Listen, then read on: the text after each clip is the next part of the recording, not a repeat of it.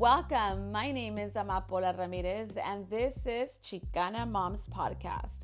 In this podcast, I talk to you about my life as a Chicana. As a professional, I want to share with you my knowledge. Tenemos todos un propósito en este mundo y unidas creamos cambio. Vamos a empezar.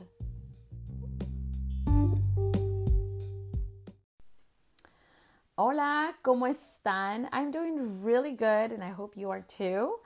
Actually, today, you guys, let me start by Saturday. Saturday, I went to Disneyland, and I took my son and his little friend, and it was my husband and I, and it was really fun. One of the things about my husband, he's kind of like doesn't like to be around so many people, but he tried at least his best to be there. But we had so much fun. We were so exhausted. Then today, I actually went to El Día de los Muertos event, and it was so beautiful. I saw the dance of the danzantes, and it was awesome. One of the things I would have loved for them to have done was to give us the name of the dance and the meaning behind it. I think that would educate everyone, all of us, about the culture of, the beliefs and the rituals of the Aztec dances. I think those are just so beautiful. That's one of the things on my bucket list. I will be a Aztec dancer. Is that what it's called? Aztec dancer. Danzante. That is one of my dreams. I'm going to do it. I know I am. But I love it. I really do. Like the beat of the music, the dances, like the way they even like scream certain things, the incense. That's just beautiful. I really enjoy that. But I wish they could have just said the name of the dance and, the whole meaning behind that. I remember seeing a lot of like Native Americans doing these dances, and they always educate. They say pretty much what it's for. I don't know if there's a big difference or not, but I would have loved to hear, the meaning of the dance that they were doing. Because I think they did 3 different dances. But anyways, that event was really nice, seeing everyone, dressed up. I know there's a lot of lowriders, we might think, well, how do lowriders and Day of the Dead come together? The way I perceive it is lowriders, there's a lot of veteranos, and it's kind of, there's a lot of Chicanos, Mexican American, and we love that, celebrating Day of the Dead because we're Mexican American. That's how I'm perceiving it. I don't know. How do you guys perceive it? Because I remember reading an article actually, and they're saying, how do lowriders and Day of the Dead come together? That's how I was putting it together, because there's always something that people want to talk shit about our culture. Like, just let it be. It was really nice to see a lot of white people walking around and being part of that festivity of Day of the Dead, which is really cool. Like, we're not supposed to hate, but it's just really nice to see that. But today I want to talk to you about the types of grief and loss that we all experience at some extent in our lives. And I want to share with you a little bit of my process of how I grieved the loss of someone very special in my life. I mean, I've had several of my family members pass away. But we're impacted so differently with each. It's a scary thing. We don't want to talk about death, but it's something that will always happen, and it's out of our control, And I remember watching a video about this one lady saying, when I wouldn't leave my home because I was afraid of things happening to me or to my kids. And she says that she actually was able to come to realize that she's going to be okay if anything would happen to her kids, and that death is part of life. And when I was watching her say that, I was like, fudge, is that even possible? Is that even possible to get to that point of like acceptance? Because I know I'm still working on it. Like, I'm understanding it. It's not that easy. It's not that easy. We're learning. It's a process that I don't know. That's what she said it. I don't know if she actually just said it because she was being interviewed on TV. Because, people react differently when they're being interviewed. And they say all these things like, yeah, I got this. But shit, do they really? I mean, do you really? I don't know. That's just my way of seeing it. But I want to share with you my experience. I want to talk to you about all the different types of grief and loss. And hopefully this kind of, plants a little seed of food for thought to realize where you're at with it. Because I have realized many things from learning about grief and loss and being able to talk about death, because that's something that my family doesn't really like to do. They don't like to talk about death. And if you say something, it's like, cállate, cállate, eso nunca va a pasar, cállate, And it's like, what do you mean death is never going to happen? Like, yes, it is. And we should talk about it, and it's okay. And because then that's where, like, ¿qué quería?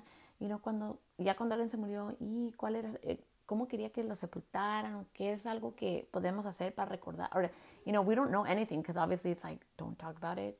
It's something like, it's a fear that we don't even want to, confront. But like the Day of the Dead, the Day of the Dead is so beautiful in the Mexican culture, because I was reading an article and it's saying it's kind of like us looking at death in the face and laughing at it and saying, we're not scared of you. We know this is part of life. So get the heck out of here with your fear. We have love. We have God. We have our culture. We have unity, and respect and for death. And I don't know. When I read that, I was like, wow, that's a really nice way to see it, right? But anyways, I want to talk to you about grief and loss. So let's get started.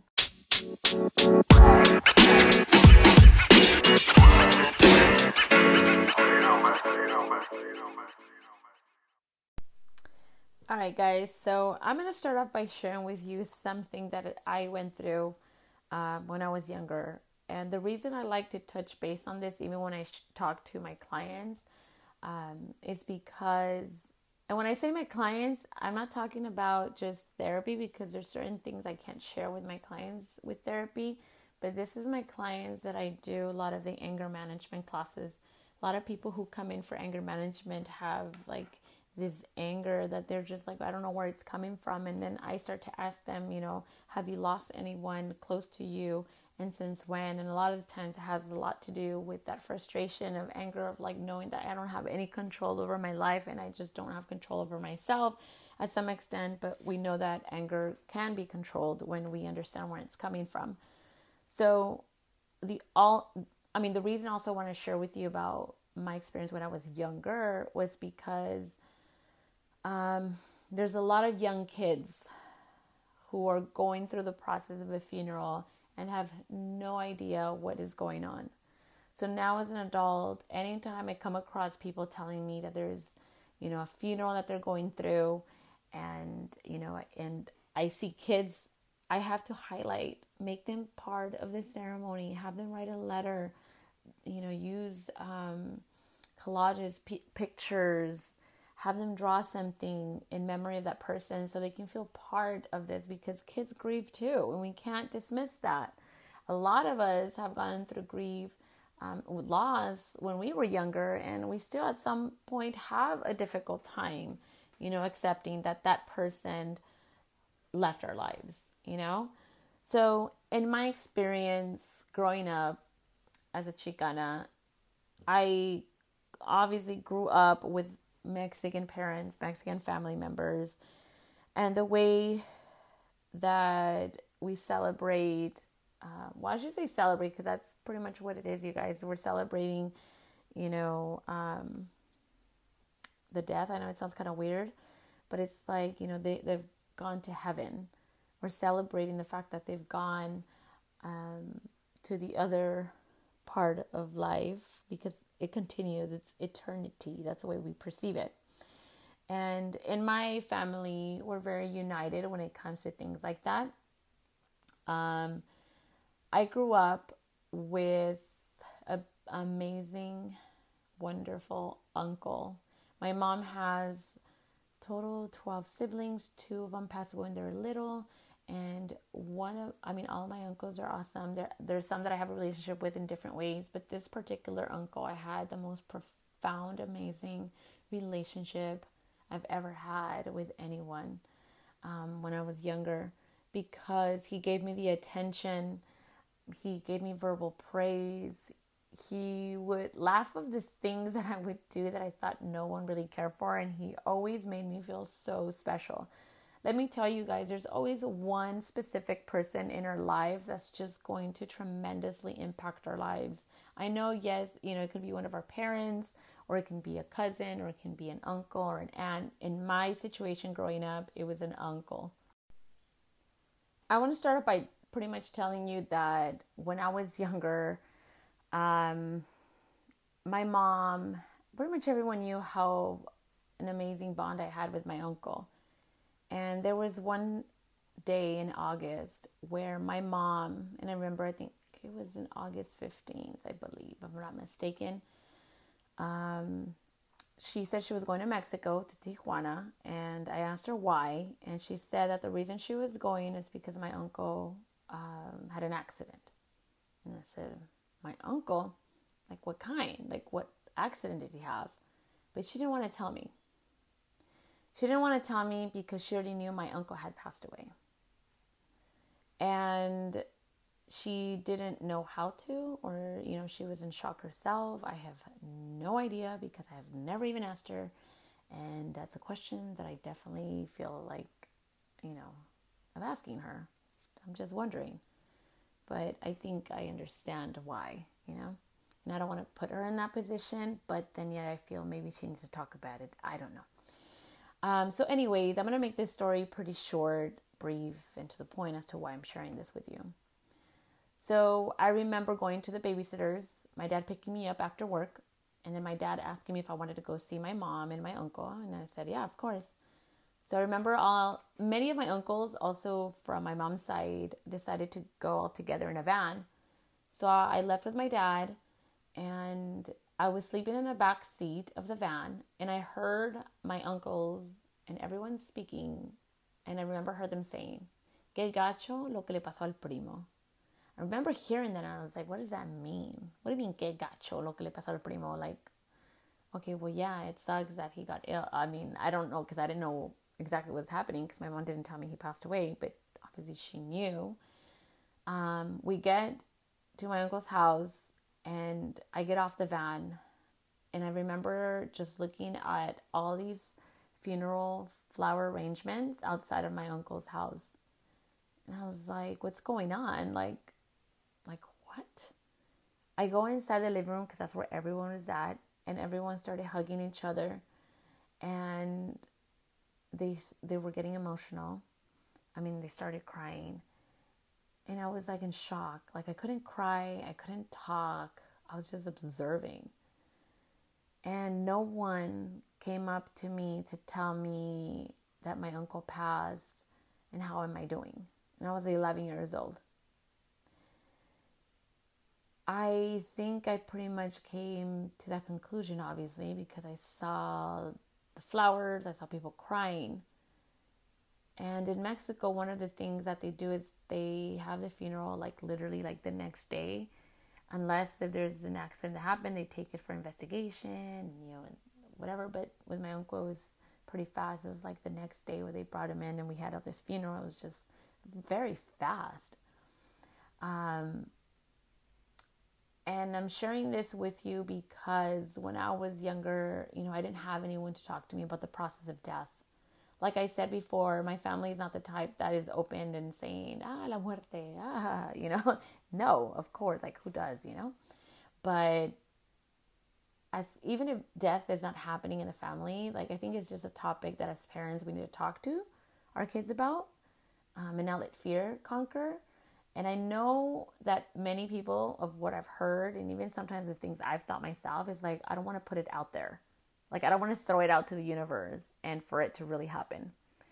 And as I'm saying this to you right now, I remember when I was little, I was 11 years old, but a couple of weeks or months before my uncle passed, I pretty much sat myself, I think it was in my room, or I don't remember where I was, but I remember crying so bad. Like, I was just crying out of the blue at 11 years old. And in my mind, I was like, my uncle is going to die. Like, it's so insane to me how I was crying weeks or months. I don't remember how long it was before he died, and I was crying. And I said, my uncle is going to die. And I was like, and then he dies. I carried that throughout my whole entire like teenage years, and I'm pretty sure even in my early young adult life. And I honestly think even until later on in my 30s, where I thought, oh my God, like I cried because my uncle, I don't know, now that I'm telling you this, I think it's because that profound connection that I had with him, and I had this gut feeling, this instinct of like that something was going to happen to him, and then it did. But a couple of weeks ago, actually, in my class of my grief and loss class, one of my professors, she actually said, she's like, there's a lot of young kids who carry guilt. They tell themselves, if I would have not only like told myself that, that person was going to die, or I shouldn't have said any comments about death and that person wouldn't have died. They carry that because they have this guilt of thinking that happened because of me. And I did, honestly, I did have some sort of like guilt, thinking like, I shouldn't have cried. I shouldn't have even like followed my emotions because my uncle probably would still be here. Isn't it insane? I mean, kids have an imagination galore. So if you don't talk to them about death, then they're going to take themselves in a very extreme, exaggerated approach of answering their doubt about death. So this is why I'm sharing this with you, as to whenever anything happens, make sure you gravitate to kids, but you also want to make sure you take care of yourself, But that's just my story growing up. Yes, I've had my grandmothers pass away, and one of my other uncles, and it hurt. But the one that really hurt the most was my uncle, and I can't even imagine ever losing any of my parents or any other family member. Oh, but you know what? That's the thing. This is where that thing comes in. We have to accept, right? But damn, it's kind of hard, But I can't really sit here and talk to you about that because I'm still working on it. It would be kind of stupid of me to just sit here and talk to you about like, hey, we just have to accept death, life is, no, oh my God, I'm not there. And it's very challenging. It's easier said than done, but what I can talk to you about is the grief and the loss of, understanding where we are at as human beings. Like, how are we grieving? What type of grief are you going through? And understanding that to then continue to help ourselves through the grief and loss. So I want to start off by talking to you about the first grief example that I'm going to give you, which is called the anticipatory grief. This is when a caregiver has guilt and knows, I'm going to start off by this. This is when a caregiver knows for a fact that, the illness of the person they're taking care of is getting worse, and they know that death is coming. And there's guilt with that caregiver, thinking, I could have done more to take care of that person. I should have not given them that cookie that they asked me consistently every morning, because then, I don't know, their sugar wouldn't have spiked up and they, could have been here. I don't know. I'm just giving that random example, but that is what anticipatory grief is, which is the grieving that can start long before the person dies, because we know, as a caregiver, you would know, like, wow, they're getting worse and worse. I need to prep myself. Obviously, even if you know it's coming, it's still not that easy. The other type of grief is called the normal grief. So this is already like knowing what to expect. Like, okay, I understand that eventually the person in our family or friend or coworker, we know that they're not going to make it. So you already start prepping yourself as to like, okay, this is what it's going to feel like this is what it's going to be. Obviously, we're not going to be so detailed and be like, okay, that's exactly what I'm going to feel. But you already know what to expect, you know. And many people define normal grief as the ability to move towards acceptance of the loss of the person who was close in their life. So the third one is called the delayed grief. So this is going back to work after, you know, you've lost someone in your family.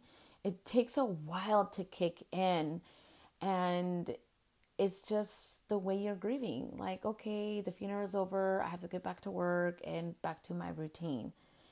But later on, you know, the grief kind of creeps up.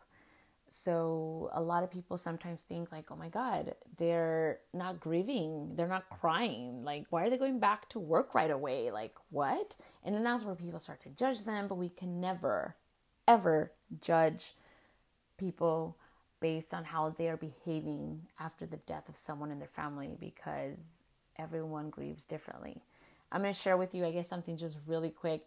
There was a coworker that I had years ago, and we had a Christmas party.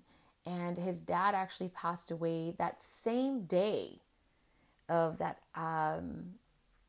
Christmas party. And he shows up at the Christmas party. Everyone's like, what? Like, what are you doing here? You shouldn't be here. And he was showing like he was having a good time. And, you know, we all did talk shit. We were like, oh my God, I can't believe he's here. That's disrespectful, blah, blah, blah. But at the end of the day, we were all wrong. We cannot ever judge anyone. Maybe that was his way of just, you know, he had delayed grief. He couldn't accept the fact that his dad had passed away, so he felt the need of continuing with his normal routine so that he didn't feel the pain. But eventually, as a human being, we end up feeling those pains. Okay, so the fourth grief is called a complicated grief.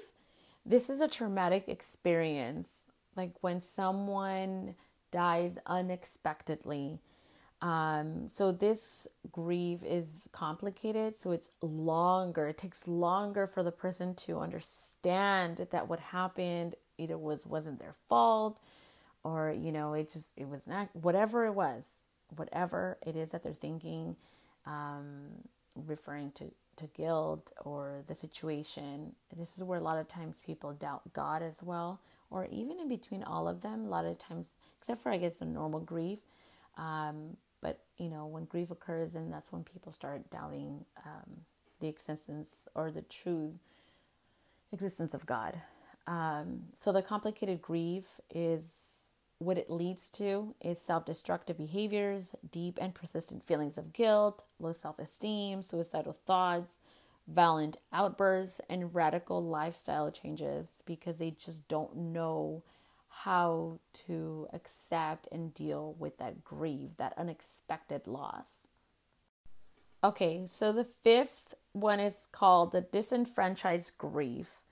And it can be felt when someone experiences a loss, but others do not acknowledge the importance of the loss in the person's life. So others may not understand the importance of the loss, or they minimize the significance of the loss. So it's kind of like, you know what, it's okay, you know, you'll be fine. Don't worry about it. You know, your cat died, your dog died. You know, yes, you know, someone died in your family, but, you know, even if it's your mom, don't worry about it. That is not cool to ever say, because we don't ever know what they're actually going through. Before I used to find myself telling people, you know what, you know, don't worry about it. They're with you not physically. They're with you spiritually. They're always going to be with you. And whenever I would say that, I would say that because I felt like at least I'm trying to give them some hope that their loved one is still with them, you know. But that's even, some people don't even want to hear that. They're like, how the hell can you relate, you know, that they're there with you spiritually? The thing is that they're going through a pain that maybe at some point, whatever you say, it's not enough. You know, all we can do is just listen to them. And it's hard. There's sometimes really hard to say the right words, because they're going through a really rough time. Especially if you have not lost your parents, and we're over here telling someone like you'll be fine. Like, how the fuck do we know that? Oh, sorry for the cussing, but We don't know. I don't know. So it's really hard sometimes to be there for someone who has lost their family members. But I think overall it's just silence. As they're venting, as they're crying, just let it be. Just hug them if they want to be hugged. Just listen. Ask them how can I help you? And if they say, well, thanks for offering, but, I don't think there's anything you can do, then just be there physically. Listen to them. That's the way I've learned now how to be there for people. Number 6 is a chronic grief. So this is the avoidance of any situation that may remind someone of the loss or loss of meaning, of value, and the beliefs of the system. So pretty much like it could lead to depression, suicidal or self-harming thoughts, and even substance abuse. And they feel like they're hopeless. There's like a sense of disbelief that the loss is real. So the avoidance of the situation kicks in. Like, I don't want to think about it. I don't want to talk about it. I just want to numb it. So number 7 is accumulative grief.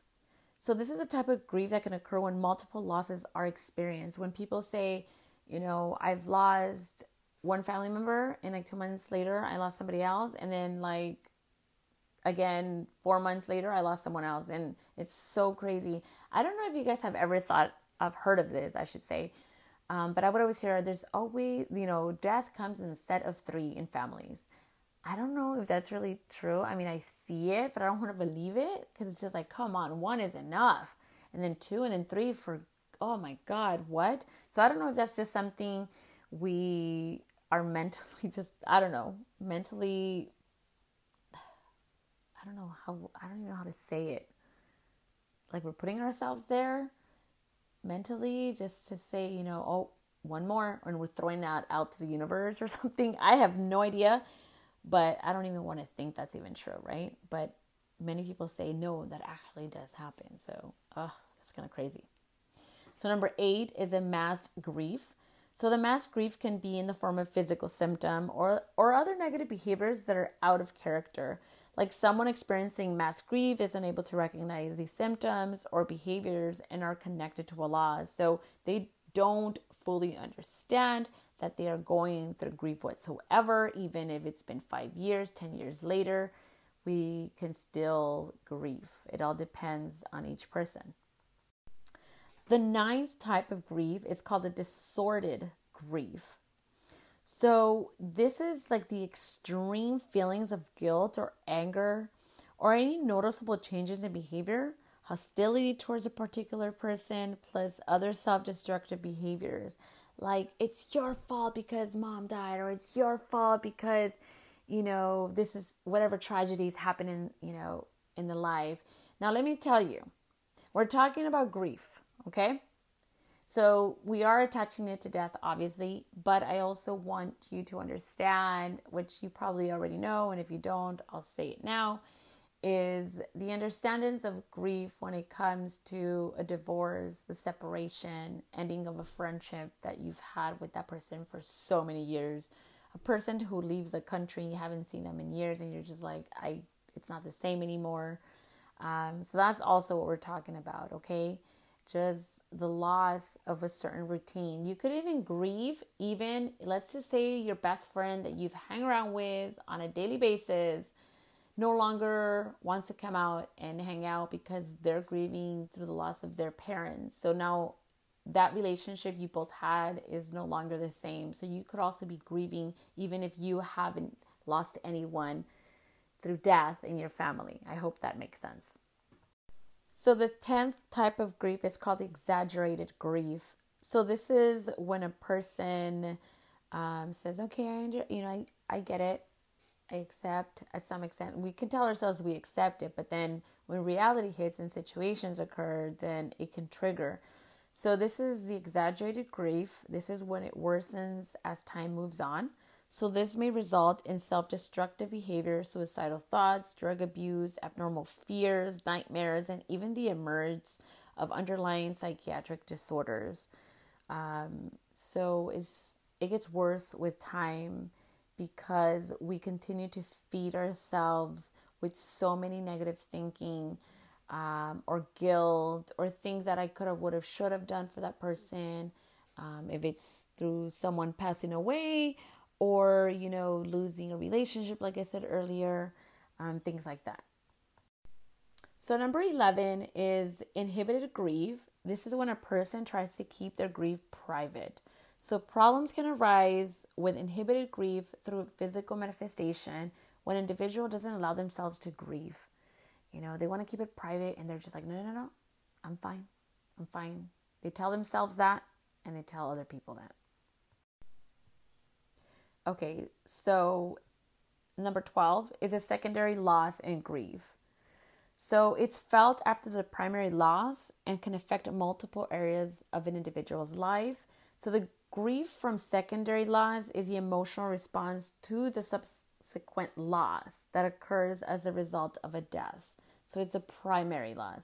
So pretty much what it means is like you get triggered. So if you have had a loss in your family and you didn't really grieve, the way I guess I was supposed to help you, later on someone else's death will trigger that. So this is the secondary loss and grief. Okay.